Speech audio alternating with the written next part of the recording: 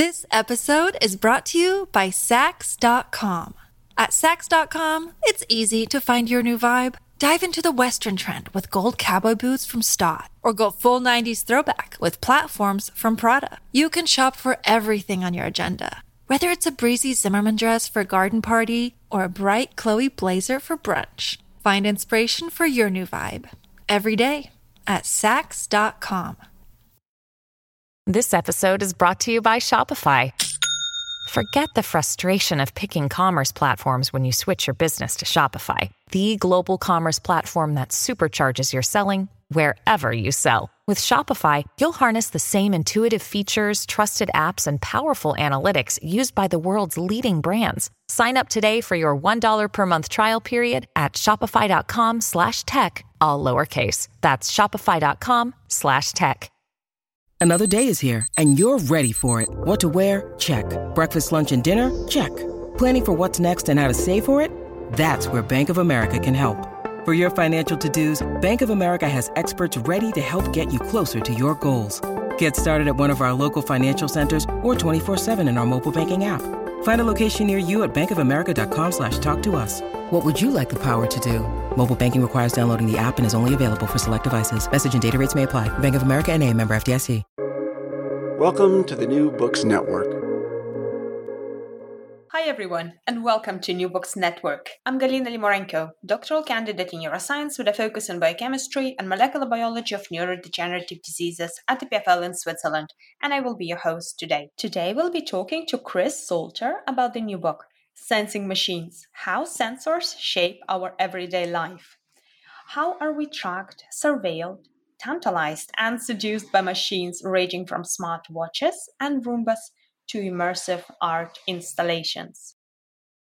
Chris, welcome to the show. Thanks, Galina. All right, so can you tell us, what do you do?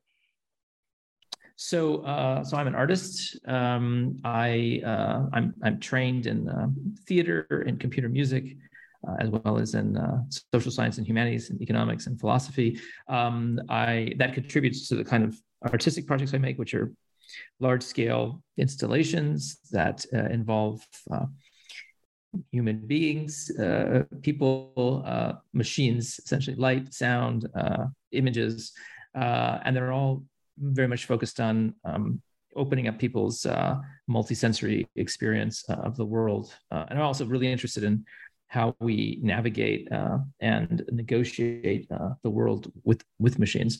I'm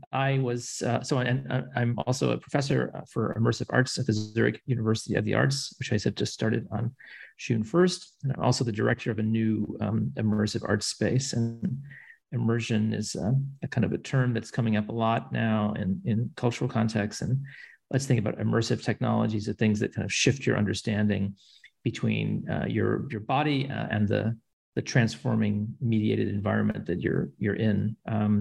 And the lab I'm running uses these technologies, let's say virtual augmented reality, let's say sensing systems, some work with machine learning and artificial intelligence, to look at kind of big questions through artistic and design lenses, issues around climate, on digital colonialism, on technical infrastructures, and how we, as I said, negotiate the world with all these new machines.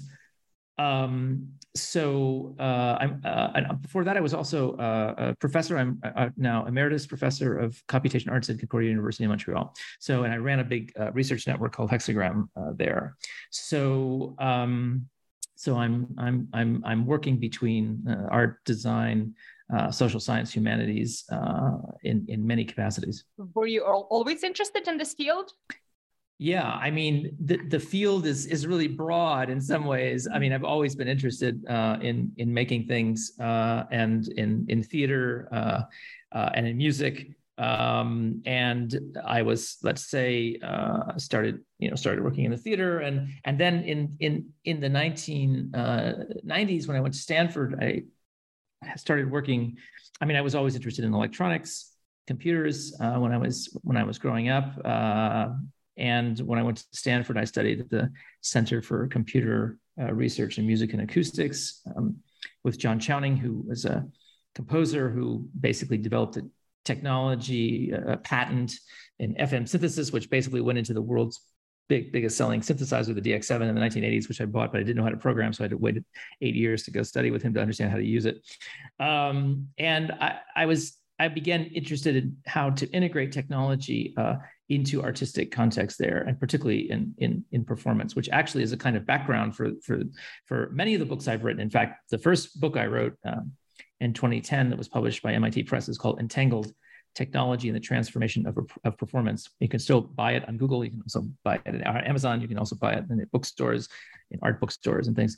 And that book really looks at, this entanglement between humans and machines in the histories of the performing arts, of dance, theater, scenography, but also in the visual arts that also kind of use this term performance. So performance in the sense of something time-based that unfolds over time and unfolds in space and involves like this encounter in physical space.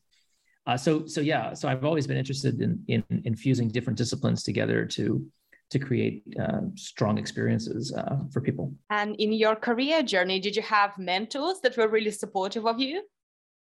Very much. In fact, I think my teachers were essential to my development, both as an artist and as a scholar in high school. I mean, these are kind of common stories as always, but I had a drama teacher who unfortunately just passed away last year, who threw at me.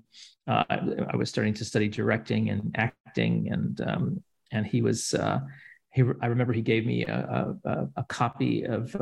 It was a class in directing, theater directing, and we had to each of the class members had to report on a particular famous theater director. So he gave us the book called Directors on Directing, where these different theater directors had written about their practice. And he gave me an essay by the German playwright and director Bertolt Brecht and on the street scene in epic theater. I remember this in 1982 or 1983. And I could not make heads or tails of this. I had no idea what Brecht was talking about. And I remember coming to him, to David Patch, and saying, what is this about? Like, I can't understand this. And he said, well, you're smart, you'll figure it out. So, and ironically, I ended up studying in graduate school with one of Brecht's assistants, Karl Weber. So my mentors were incredibly important to both, as I said, both as my mentors, both inside the university and also professional artists who I work with outside of the university. So that's, I think, one reason also why I'm within both as an artist, I'm also engaged in pedagogy, because it's extremely important for young people as they develop to have mentors who can, bring you up to your full capacity, and also expose you to things that you never would ever have thought about or seen or heard. So I really attribute to many of my mentors, artists as well as teachers, an incredible gratitude to that. And as a mentor yourself, what would you say to our student listeners and early career researchers, or somebody who would be really interested in studying what you do? Yeah, I have a lot of those people that I'm contacted every day by people wanting to do PhDs with me. I would say to them that, you have to always be curious. You have to remain open. You can't fall into routine. You have to constantly push the borders of the discipline you're in to other disciplines, which is why I think I'm really interested in the entanglement between the arts and not only the natural sciences, but the social and the human sciences as well. And the arts only live when they're, reimagined and also reinvigorated by other practices and other ways of experiencing the world. So I say to students, don't get too comfortable. Yeah, that's a great advice. All right, so your latest book is Sensing Machines: How Sensors Shape Our Everyday Life. So how did you come to writing this particular book? So that's a long, there's a long answer to that, but I think it's an important one. I mean, first of all,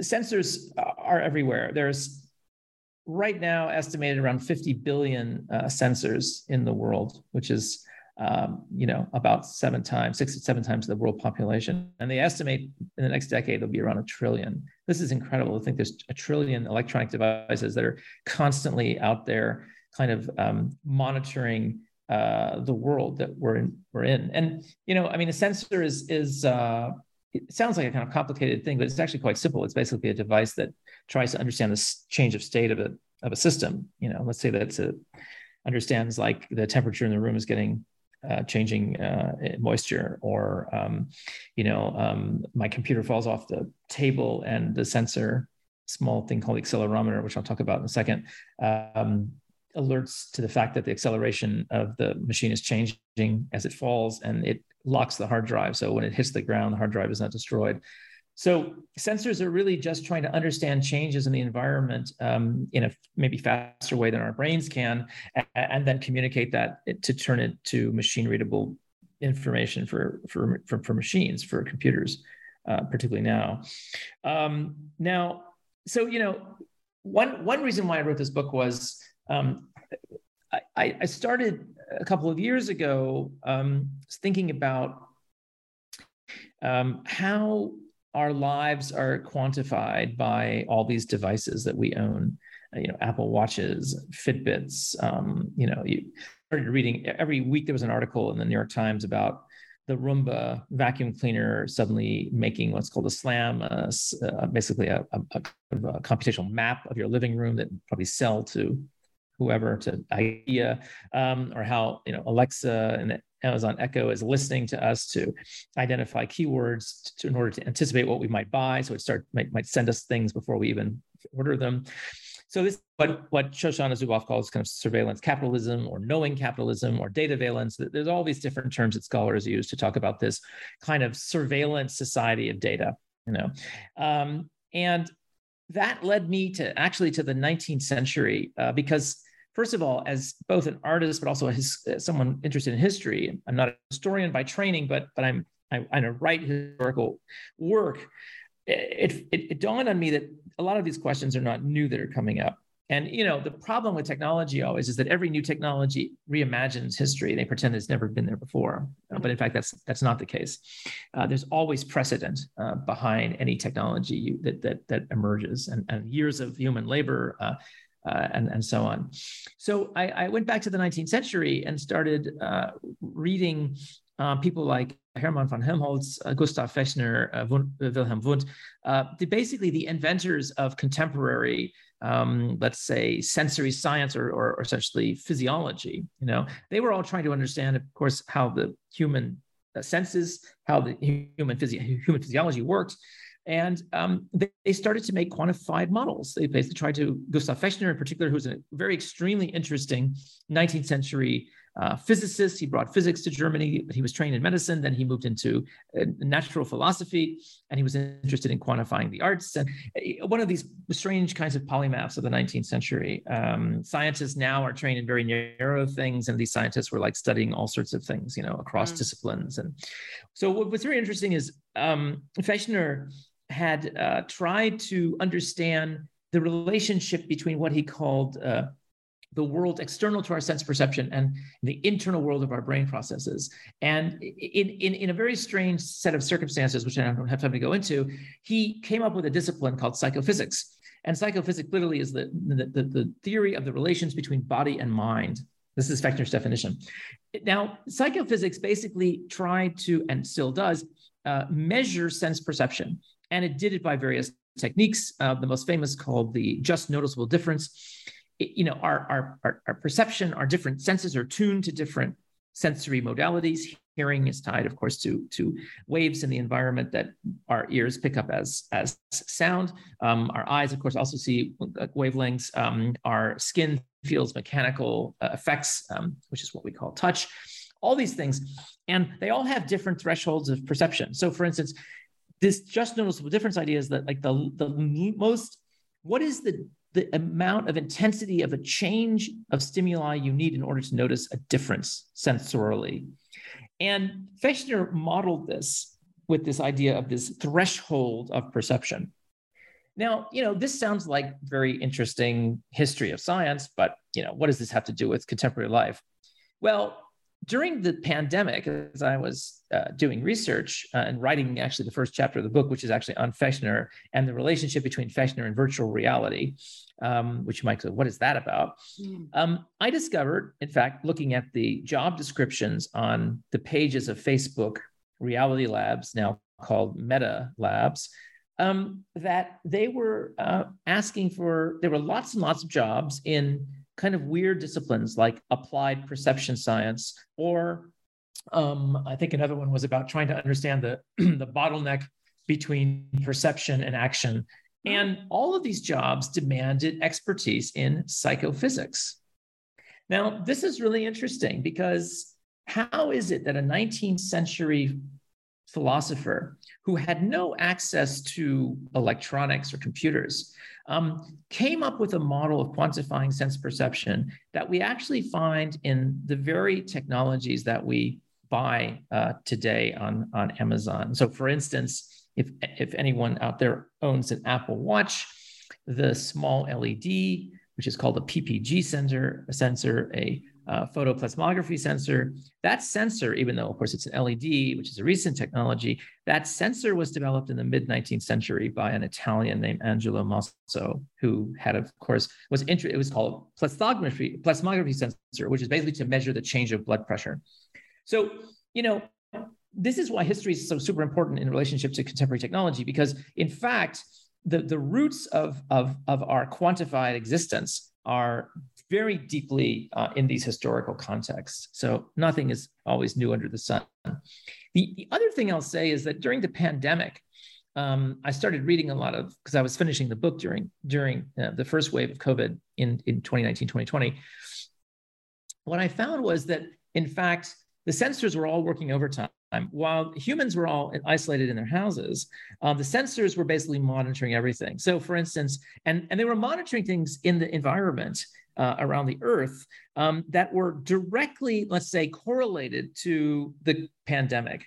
Okay, so here's a good example. There was a researcher in the UK at Imperial College who basically detected that weather forecasting systems were being radically thrown off during the pandemic. Now, how is this possible? Well, it's possible because there's an entire network of sensors that are installed on commercial airlines that are flying around the world. Each plane generates about 700,000 samples of data each day that give us a way of detecting the weather around the atmosphere. At the same time, I started noticing that, in fact, there were studies of basically the fact that the oceans were getting quieter. It was a kind of sudden, they call it the anthropause now, or this acoustic anthropause, because, of course, the hydrophones, these sensors that work under the water in terms of measuring acoustic waves, were not very active, and that's because suddenly there was less shipping traffic. So the whales were much more common than they usually are. So suddenly, all of these strange things during the pandemic were taking place that had to do with these sensors monitoring the world. They put sensors also on animals to see how their migration was changing based on the fact that cities were emptying out. Many projects in bioterrorism reorganized themselves to try to detect COVID viruses with the same biosensing technologies. So the sensors basically in the world became somehow more live than us and trapped in our homes, So, and it's the same, of course, with all the machine learning AI systems running as well. So, so these conflation of events, I think, are very, very interesting because they show that this is not just some academic thing. These things are everywhere. They're ubiquitous in our environment. They're ubiquitous in our lives. And they are shaping very much how we act and how we behave, how we communicate, how we organize things, how we perceive the world in radically different ways.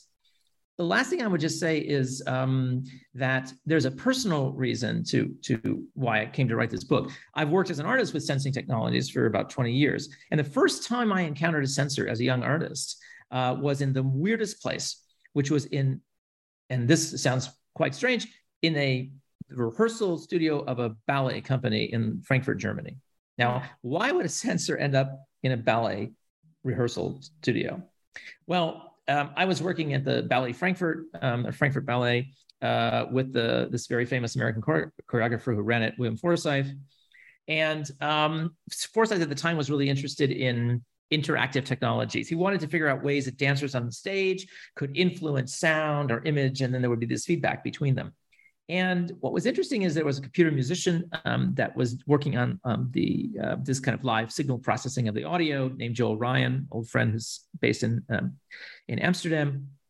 And he's an expert at basically using sensors and signal processing in musical context. So we were working, and Joel had this, he worked at a place called STIM, Studio for Electro Instrumental Music in Amsterdam, that built basically performance technologies for artists to use. And what was interesting is he brought with him a sensor. He brought with him a thing that was in a big, heavy box that was connected with a long, heavy cable and then wrapped in a bunch of plastic. And that sensor was an accelerometer. And if people don't know what an accelerometer is, it's basically the device that measures acceleration, which is in your cell phone. And why would a dance studio have this accelerometer? Well, we were interested in trying to create an interaction between one of the dancers who was kind of playing a kind of theatrical role in the piece. She was actually acting out the myth of Persephone. You know, when Persephone is in Greek mythology is kidnapped by Hades and taken away to hell because of a deal that gets broken between Zeus, the main god, and Hades. So anyway, what happened is that this dancer was playing this role and wanted to attach the sensor. We wanted to attach the sensor to this dancer's body. So as she moved, as she accelerated, changing her movement, the light in the room would change, the sound would change. It would be kind of this kind of crazy relationship between this moving body, this dervish of a performer, and the environment around her. Now, we never did this because, of course, this sensor came out of the box and is not very stable, and but we were kind of obsessed by this idea that a technical device could become like a kind of spirit, and that could drive suddenly the environment. And this is like the huge stage. The Ballet Frankfurt has this massive, the city's theater of Frankfurt, where huge lights and sound, 50,000 watts of sound, that this motion from a human body could orchestrate this technical environment and make this primal experience happen. So that's my entrance into why writing this book, because these things are everywhere, but they're not just surveilling us, we're also needing them. So there's this feedback loop going on between these technologies that are everywhere, ubiquitous and multiplying, and our own human perception, our own human sense perception, and our human movement and our human actions in the world. And that's why this book is, I think, very important, because first of all, sensing is everywhere, and people kind of think it's mystifying, and that these things have actually more intelligence than they do. I mean, actually, a sensor has very little intelligence, has very little knowledge of anything. It just knows changes of state. It needs some kind of software. It needs a computer attached to it to detect that, to understand that data, to understand the scales of that data, to understand where interesting things called features happen in that data, to tell us something about the world. Oh, truly fascinating. Oh my gosh, I wish I could have watched that performance of that artist. Yeah. This performance was, and it was actually very interesting too, because this was a ballet called Eidos Telos. And this was as I said, the city ballet company or dance company of Frankfurt, Germany. And for 10 years, Forsythe's work was very, very important around the world. But this was a period in the company where his wife had just passed away, actually, who was one of the key dancers. So it was a very traumatic period of time. And this ballet is about essentially combining a very strange mix of things, combining the story of Persephone. It's a kind of story about, the ballet is about grief, at the same time as we were looking at complex systems theory, we were looking at cellular automata, we were looking at self-organization, which of course is scientific ideas in biology now, or in chemistry and artificial life, and trying to understand really what are the lines between order and disorder. Are those perceptual? Are those historical? Are those social? Are those cultural? And how those work. And couched within that ballet was also this interest in, as I said, this creating of an interactive, a responsive environment between human performers and these machines. This episode is brought to you by Saks.com. At Saks.com, it's easy to find your new vibe. Dive into the Western trend with gold cowboy boots from Stott, or go full 90s throwback with platforms from Prada. You can shop for everything on your agenda, whether it's a breezy Zimmermann dress for a garden party or a bright Chloe blazer for brunch. Find inspiration for your new vibe every day at Saks.com. So you've given us quite a nice sort of feel of what is a sensor. So what kind of types of sensors are there? Yeah, I mean, that's a very good question. And there's literally hundreds of types. So let's just take, for instance, the human senses as a kind of comparison. So we have basically chemical senses, smell and taste are the key ones. We have mechanical senses, sound, because sound is mechanical. It comes in waves, but it actually, when it hits the ear, the ear is a mechanical system. Touch, as I said earlier, is a mechanical system as well. And then we have electrical,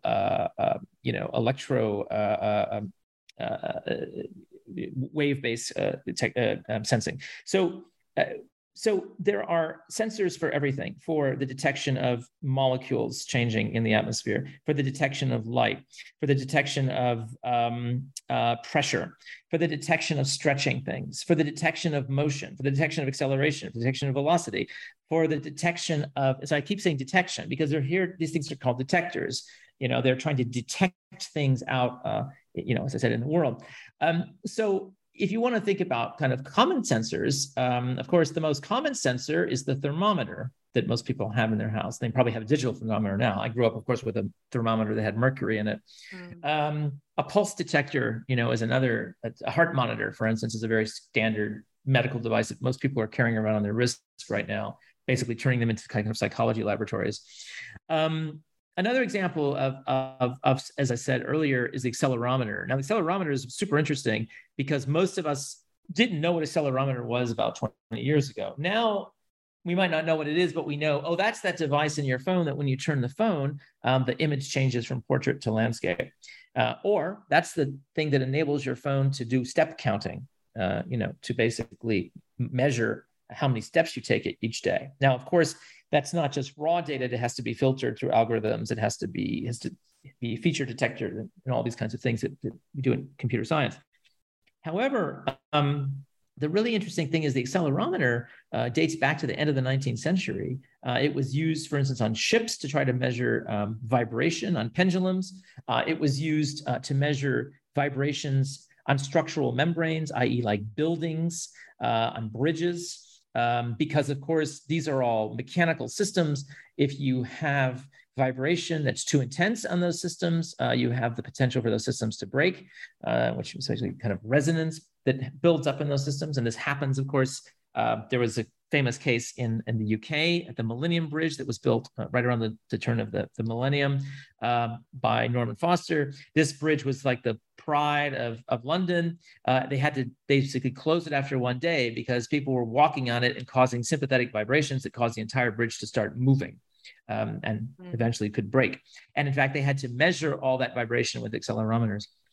So the accelerometer goes from basically being this physics device to essentially in the 1980s ending up in a really strange place, but where they really took off, which is essentially detecting crashes in cars and triggering airbags.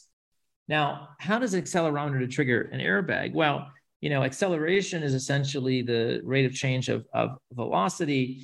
When you slam on the brakes, you go to, you have deceleration. If you speed up, you also have acceleration. If a car hits you, you have acceleration. In fact, the amount of gravity, you measure acceleration in gravity, G's, as they're called them, when a car hits another car, the amount of gravity that's produced is enormous. It can crush a human being in just instantaneously.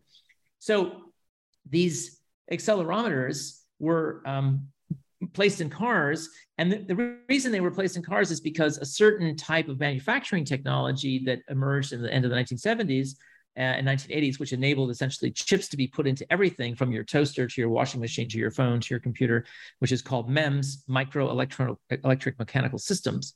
These allowed these chips to shrink.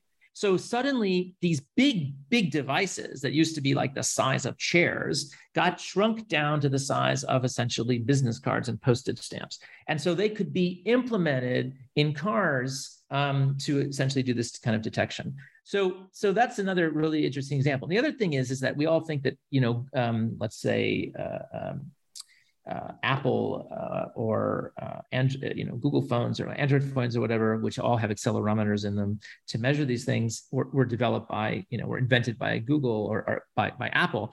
Well, what's interesting is that in fact, the first personal communication device that has an accelerometer or had an accelerometer in it was actually a thing called a Simputer developed in India.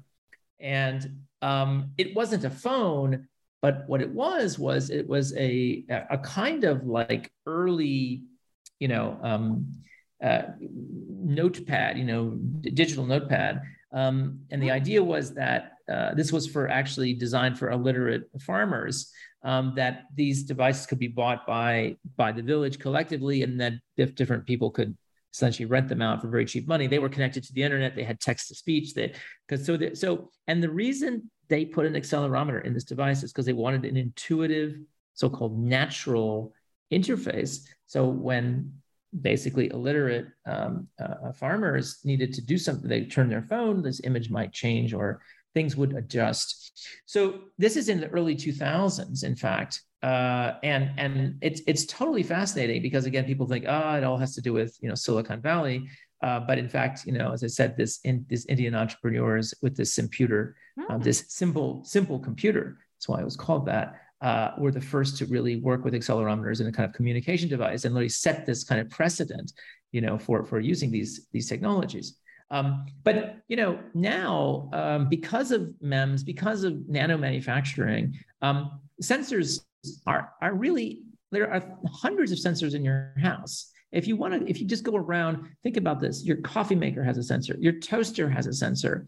Your television has a sensor. The standard car now has around 200 sensors. And of course, when they break, the car doesn't work anymore, which is really quite ironic. There are sensors in your phone. There are sensors in basically any electronic device you have in your house or in your car or in your office or in your studio or whatever. So now here's another interesting example of where sensors have been used, and they've been using game controllers. Everyone probably remembers the Nintendo Wii controller. This came out in 2004. It also has an accelerometer in it. And what's interesting about that game controller is Nintendo had actually been in Japan, had installing accelerometers in game controllers much earlier. Because when people would play games where they would tilt like a Game Boy, they wanted to adjust the game. And sensing actually in game controllers goes back to the 1980s. Use IR sensors to they had this kind of wacky thing called Activision, which is basically like a octagonal thing with these IR sensors that would point upwards, and then you'd stand in the middle of it and play the game by making karate moves, and the sensors would be triggered and supposedly drive the interface. That never worked, of course.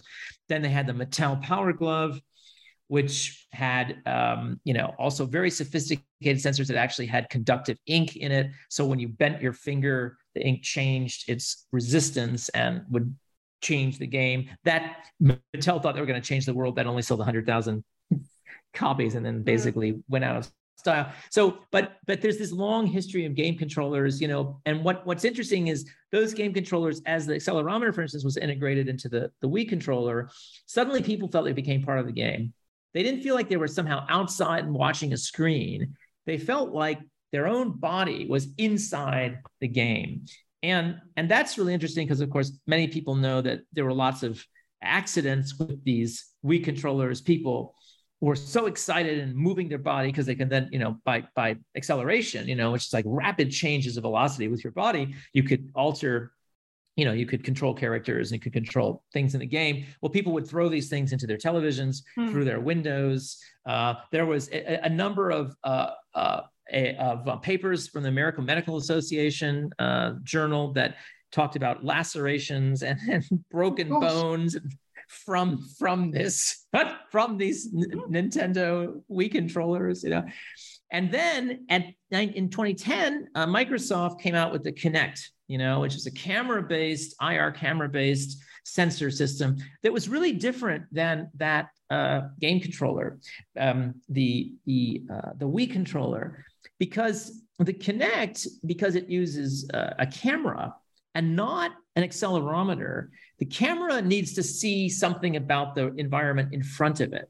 And in fact, Microsoft at the time, with its deep pockets and wanting to move into game design with the Xbox and all, they actually activated their machine learning division to work with the game division, the Xbox division, to essentially try to use machine learning. And this is in 2010, before most people had never even heard of, AI, except for maybe 30 or 40,000 scientists in the world. What they did was they sent camera crews around to different places around the world and asked people to basically make a bunch of moves in a game that didn't exist. And so they recorded these moves, and then they essentially trained deep learning, deep neural networks with many layers to essentially understand, to connect the dots and try to identify, like when these people are moving, like their poses essentially. And then they stored all that in memory so that when you start playing in front of the Microsoft Kinect, the system tries to identify, kind of like interpolate between your movement and what's in the memory, what's been learned already, and then essentially use that to control the game. The interesting thing is, between that and the Nintendo Wii controller, you have not only two different types of technology, you actually have in my mind, you have two different ways of looking at the world. Because the first one, with the Nintendo Wii controller, is based on the fact that there's a physical world which we interact with our bodies. Right. But we hold something. So the controller becomes a kind of extension of us. This fits very much with someone like Marshall McLuhan said, that essentially media are extensions of the senses. So basically, as you move, this thing becomes part of you. Now, Microsoft said that they don't want to have a controller. It should be transparent. You should be able to move the way you want. But the irony is that the Kinect needs to know something about the world that the player is in, what the room looks like. It has a very bounded area that it can look at. It has a depth camera, so it's sophisticated looking at depth of field, but it can't look beyond that. So it already has an understanding in the system of what a body is, whereas the accelerometer just understands that when it encounters the physics of the world, it acts. So this is like a really different way of thinking about, like, let's say, sensing in relationship to human behavior, because one thing assumes a certain understanding of the human as pixels, right? And the other understands the sense of the human as a physical force, embodied physical force in the world. So it's not just the technology, it's the fact that all of these technologies invoke really different cultural ways of understanding, of us understanding ourselves and us understanding how we are reflected in these systems we build. So staying with the games a little bit, is the haptic feedback technology a new thing? Because to me, haptic feedback is when sensor is telling you something, it's like other way around. Yeah. Well, I mean, first of all, just to not to correct you, but I mean, the thing is haptics. So this is an interesting confusion we always have. So sensing basically detects the change, right? So it learns something about it. It takes energy out of the environment and then transduces it into electrical pulses. Haptics are motors, essentially. So haptics are effectors. They affect the environment. They add energy into the environment. So the combination of sensing and effectors is essentially how robots work, right? A robot needs to sense something about the environment and then act on it. So and acting means moving its motors. So haptics is actually a technology that also goes way back to the 19th century. Let's say mechanized haptics starts in the 1950s and 1940s. They're all, in fact, there's a friend of mine, David Parisi, who wrote a book on the history of haptic technologies, Archaeologies of Touch. And so, haptics also, in fact, Norbert Wiener, the inventor of cybernetics, was actually designing a haptic glove in the 1950s, in which basically you could get haptic feedback from this glove by touching things. So, haptics is really interesting because, of course, the skin is a sensor itself. The dermal layer, which is, of course, the surface layer of the skin, has a number of different sensors in it. And of course, as you go deeper in the skin, you have more and more sensors, and you have different sensors that measure different levels of intensity and different mechanical, measurements. So haptics are interesting because they don't sense, they affect. In that way. And so in the game controllers, force feedback is also a technology which has been around since the 1960s. In fact, force feedback comes from modeling research on the lunar landing because they were worried with astronauts of having how much pressure that they would encounter, in space. In fact, that's where accelerometers. There was an accelerometer on Apollo 11. There were accelerometers, in planes flying and everything. So haptics are more about, let's say, creating artificial senses of touch, and then sensors are about trying to measure, trigger them in some ways. I wanted to say, though, something about when you were asking earlier about the different kinds of contexts of sensors. Of course, the other sensor context, which most people probably have no idea about, because the book is very much about like quotidian things, like everyday life, and it's written different. It's written in a very readable style. It's not an academic book, even though there's a lot of historical and there's a lot of research in it. But there's a chapter on the arts, and what's really interesting is that I started talking about a group out of Japan called TeamLab. They're in every museum now, all over the place. They make these immersive environments that are constructed of like thousands of projections and 600 computers all networked together, and light and sound, and so you feel completely absorbed in these artificial natures that they're trying to produce. Now, these environments are filled with cameras and sensors everywhere. There's hundreds and hundreds of sensors. Why are those sensors there? Well, they're trying to get some understanding of what the visitors are doing in that environment to affect how that environment behaves. Now, this sounds really new, right?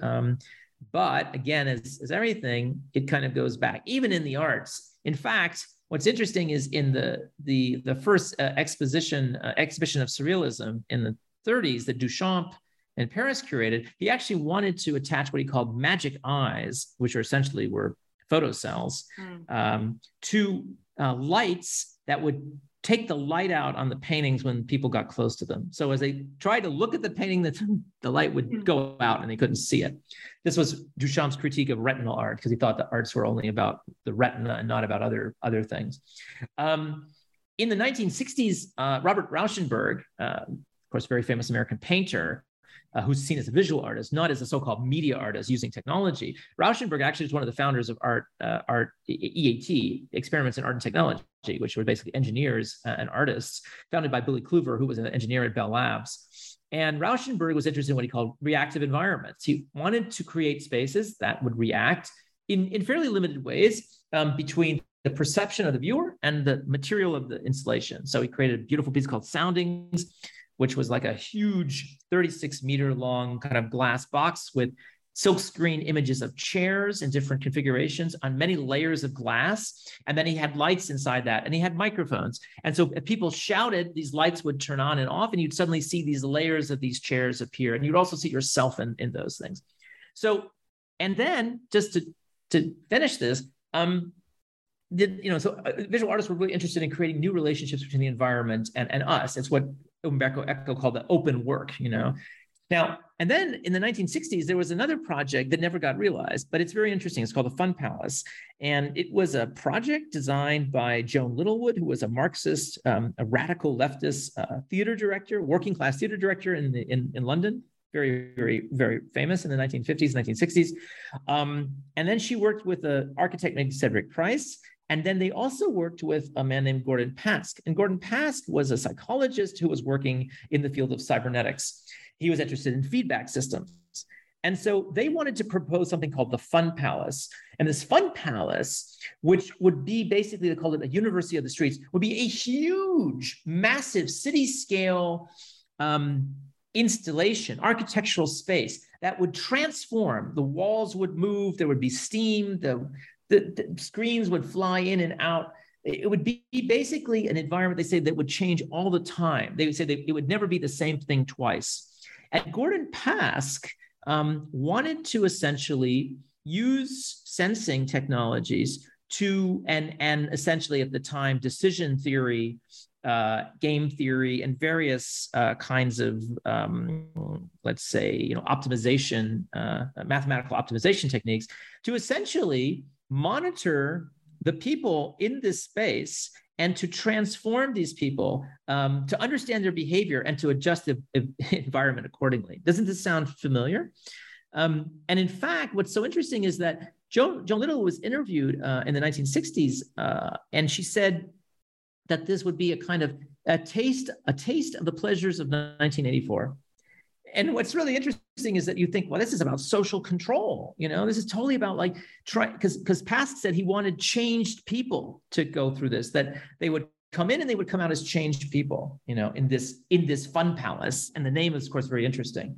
So you have, on the one hand, TeamLab with all its sensors and its giant installations in Macau and casinos and permanent installations in Japan that were attended in 2016 or 2020, when I was there, 2019, 2018, by 2.5 million people.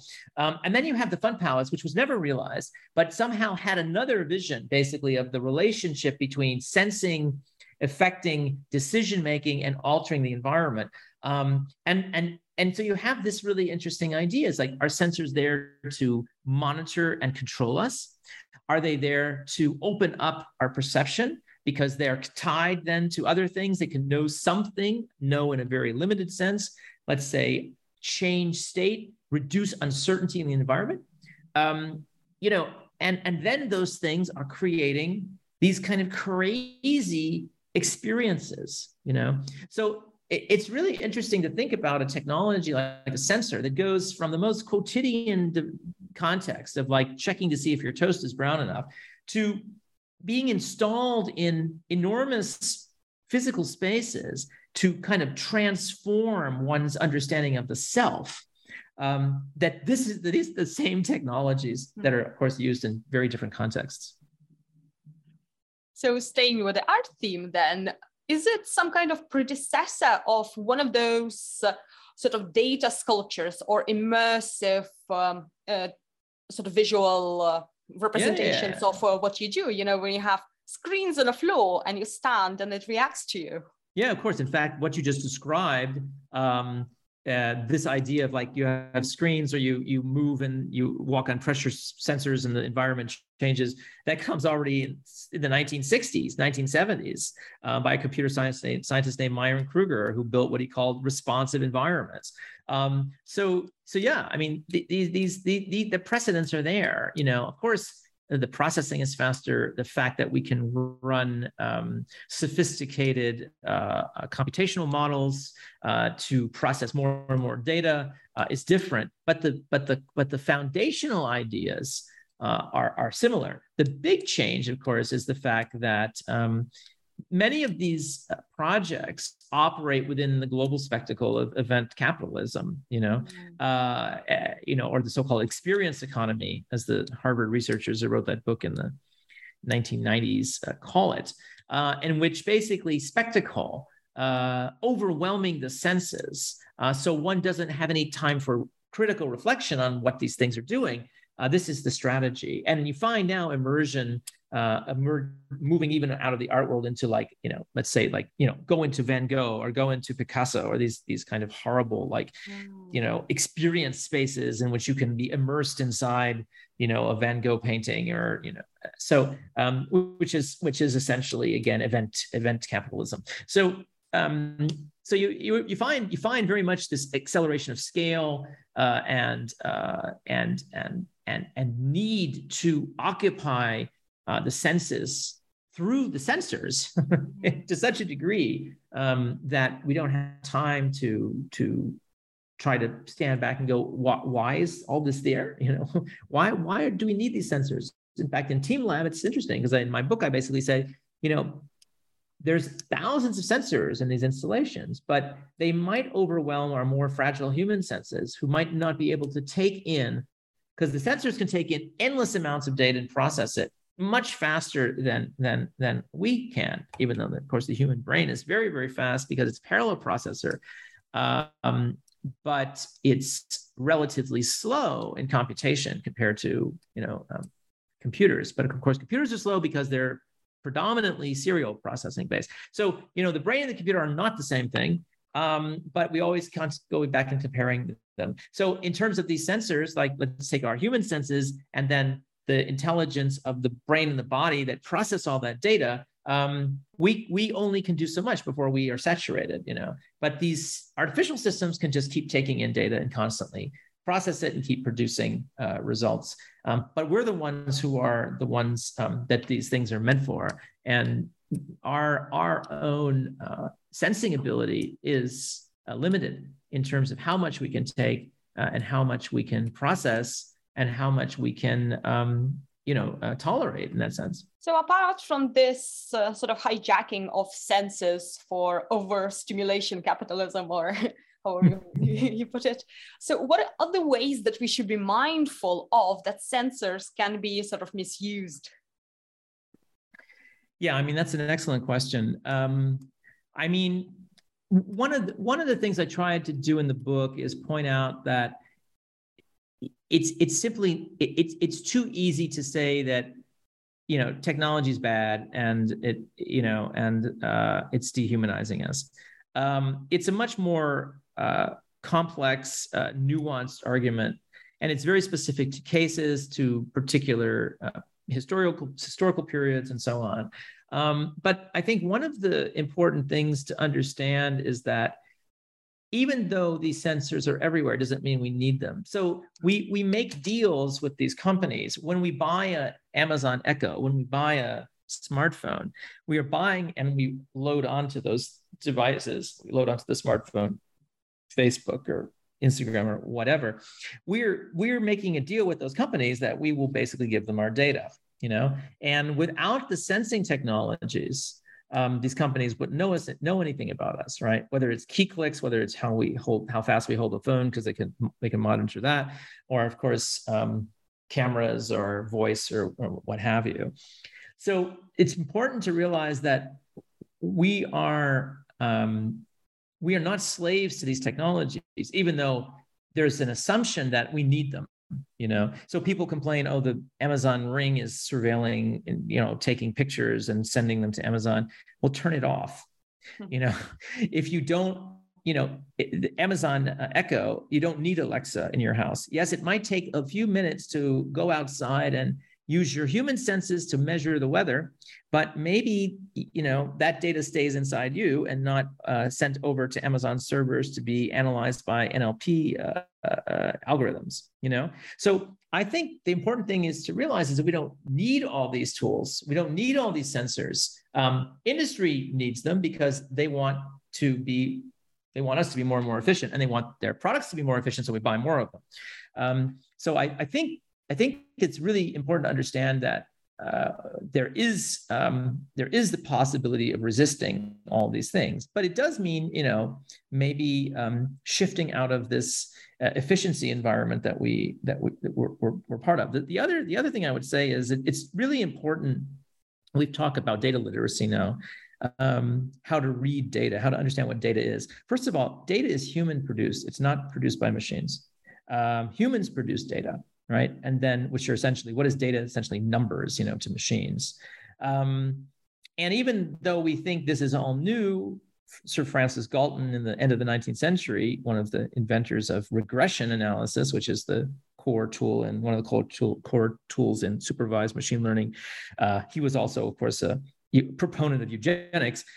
Galton even suggested that people show up in London every year and be measured, and so they could build a database of like different heights of people, so they could study like how hereditarily they changed over time. So this gathering of data is is nothing new. But what's important to think about is like data literacy and sensing literacy, to understand, okay, this is how these technologies kind of work. They actually aren't as smart as we think they are. They need a vast amount of human labor behind them, and they need a lot of, let's say, mathematical finesse to actually understand anything about what they're sensing, and to demystify them somewhat, And so I think my book and other projects, try to do this. They try to pull the rug out from under the fact that these technologies are not all magic, as Arthur C. Clarke once claimed, that they actually are artificial systems that have been designed for really specific purposes.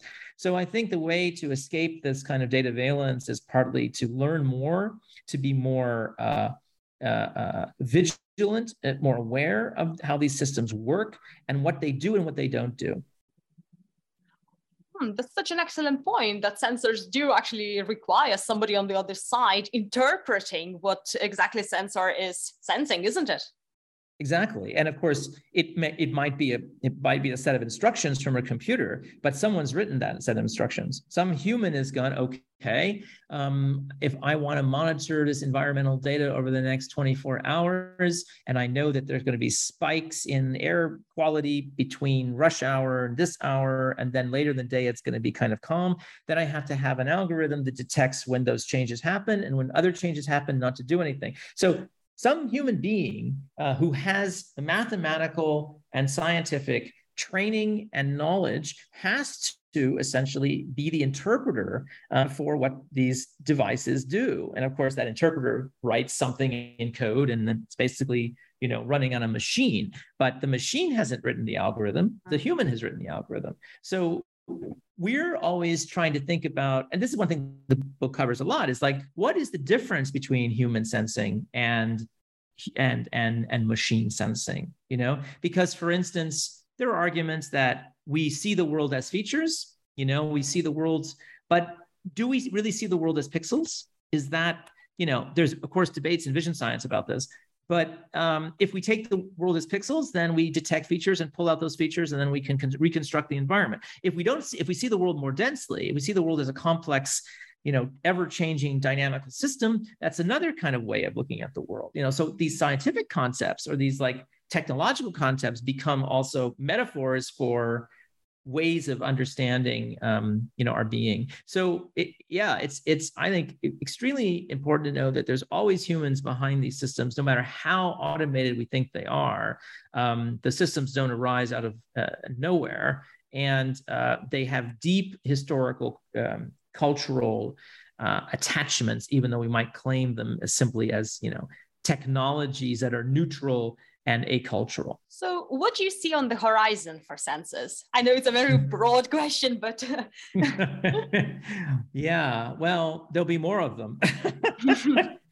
There'll be more and more of them, and the machines will get faster and faster. My friend Takashi Ikigami, who's a physicist in Tokyo, working for 25 years on the development of artificial life. He was just here in Zurich a few weeks ago, and we were talking with a sociologist of science, actually from the University of Lausanne.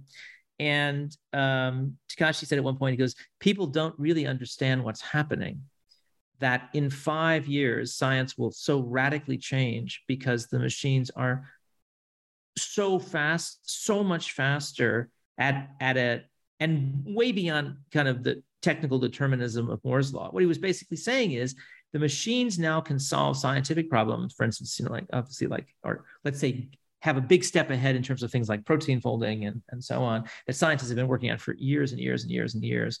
And he said, people are not prepared for this. The future is already here. It's not in the future, it's now. And so I would say that the complexity will get more and more, and it will become more and more black box because it's getting so complex. It's entanglement, and it's, the sensors are not isolated. In the 19th century, someone would go into the psychology lab, the University of Leipzig of Wilhelm Wundt, and, they would check, using a kymograph, basically their heartbeat or something. But now all your heartbeats connected to 1,000 other heartbeats. And then all these machines are, correlating that data and analyzing it in real time. So I think that the entanglement of machines and humans will get more and more extreme. I don't think that machines will replace humans, especially how engineers design them now, because you know that like smart cars are anything but, smart cities are anything but. So it demands, I think, more, as I said, vigilance to understand that complexity.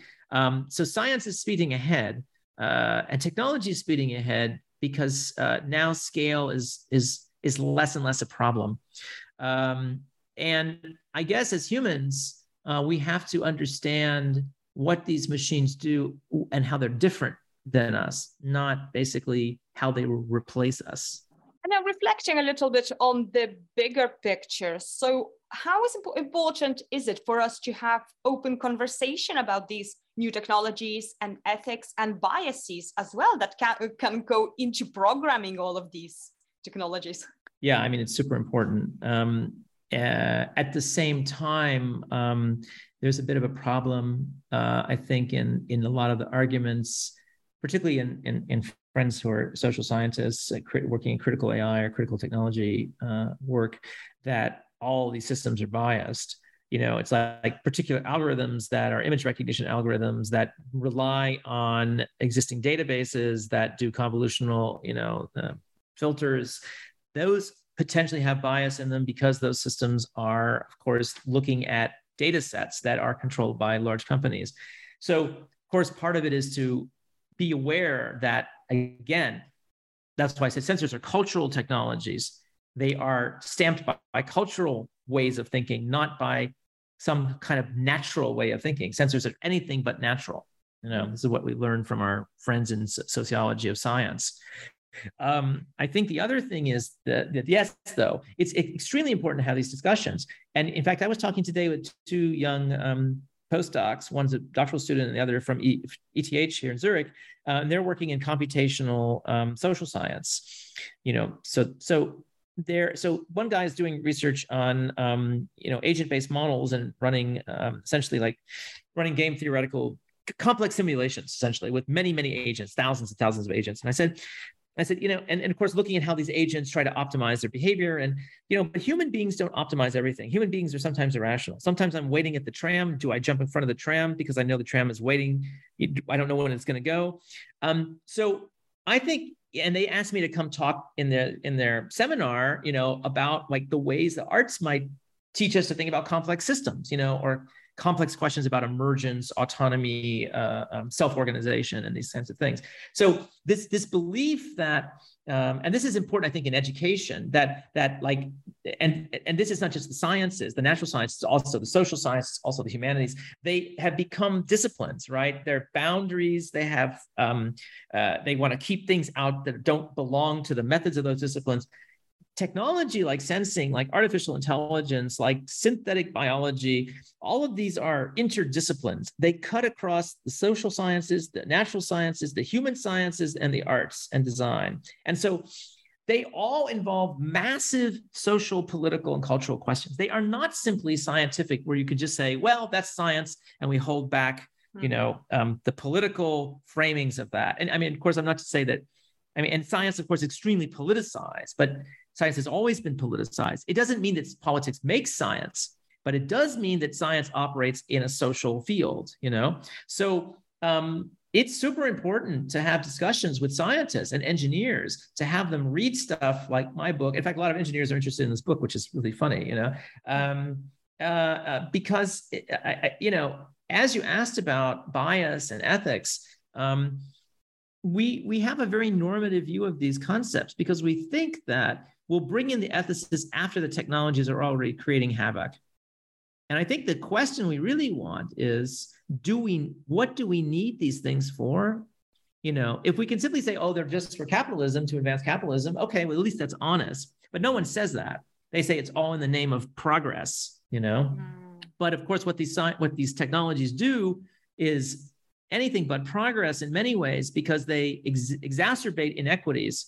They exacerbate splits between gender, race, culture, and there's just the assumption that, well, these are natural systems, but they are not. They are not natural systems. They are artificial systems. That's why they're called techno-scientific systems and not natural scientific systems. So it's very, very important not just to have these discussions among groups of converted social scientists or artists, but really all these disciplines to talk to each other. And it's important, for instance, that funding structures happen, that scientists can work with these different disciplines, and understand that the concerns may be different in terms of methods in different disciplines, but in fact, these are monsters that have been let out the lab doors, and they're in the society now. They're in the public eye, and they have to be understood, grappled with, and critiqued, so they can be used in ways that actually will benefit us rather than just benefit a handful of stockholders in 5 corporations based in Silicon Valley or in Beijing. And what discoveries in your research during writing your book, Sensing Machines, surprised you the most?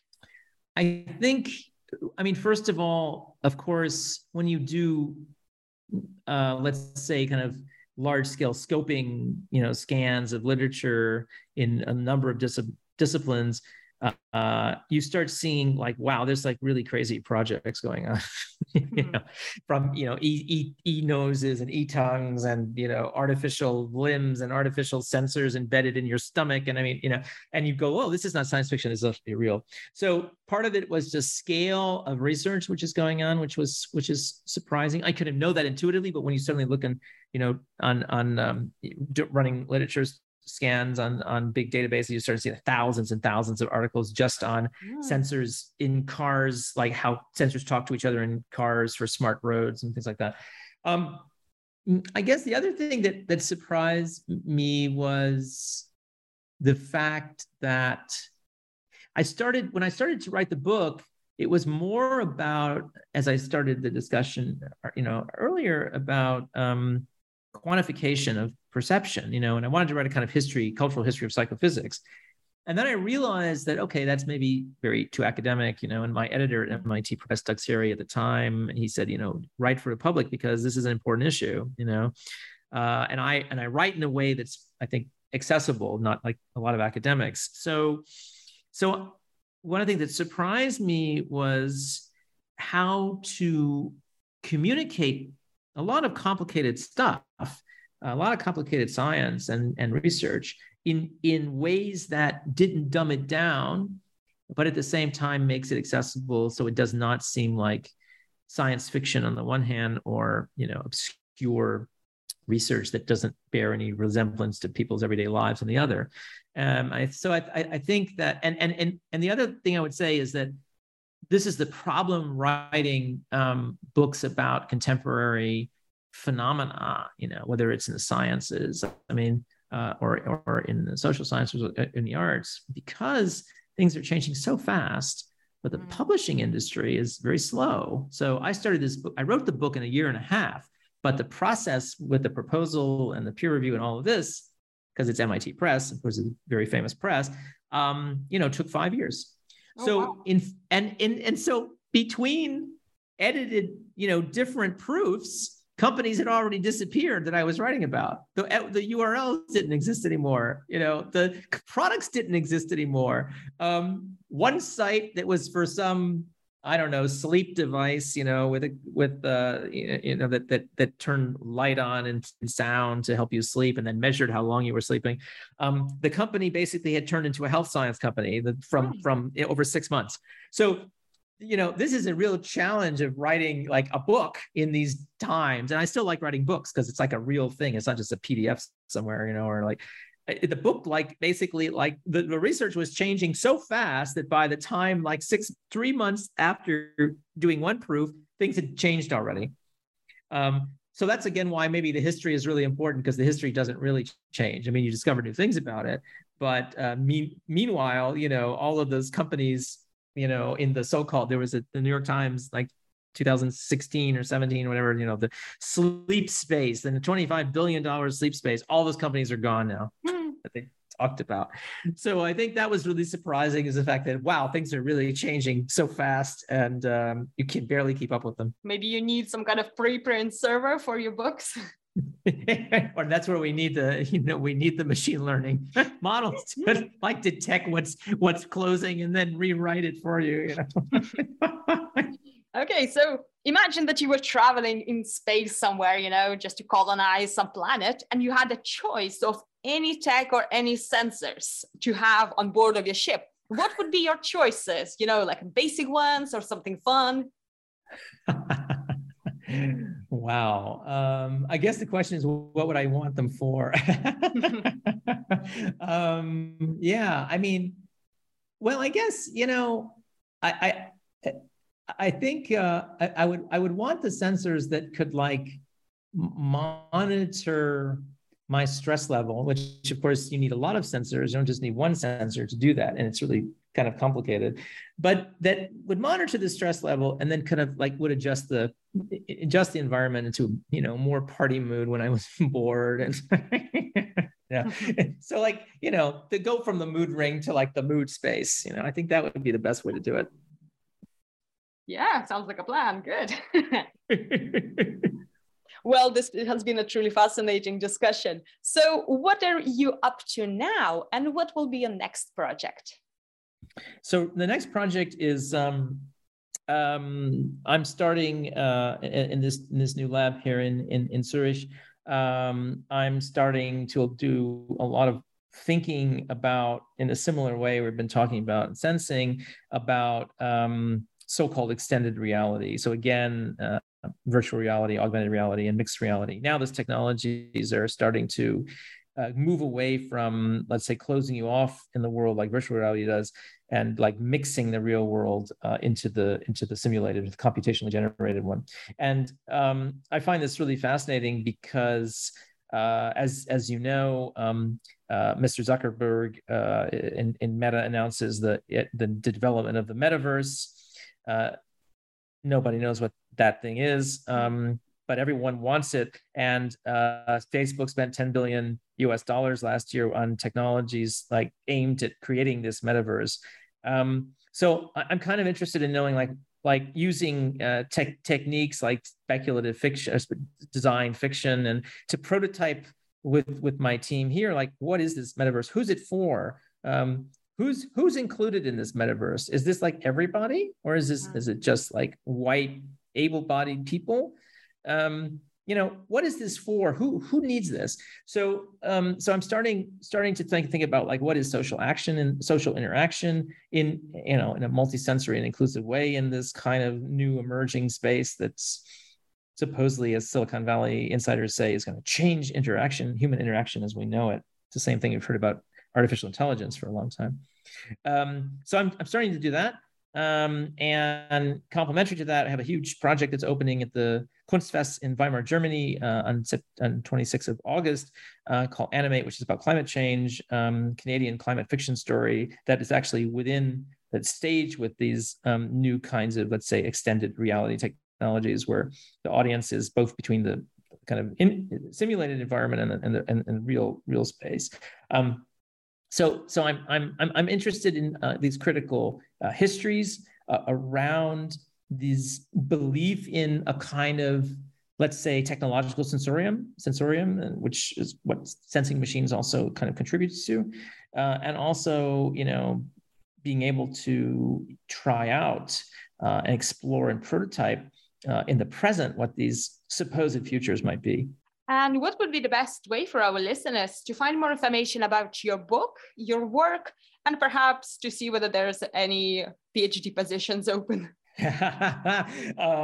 Yeah, so the book is Sensing Machines, How Sensors Shape Our Everyday Life. It's available, it's from MIT Press. It's available, of course, on Amazon, but of course, it's also available in your local bookstore if you want to order it.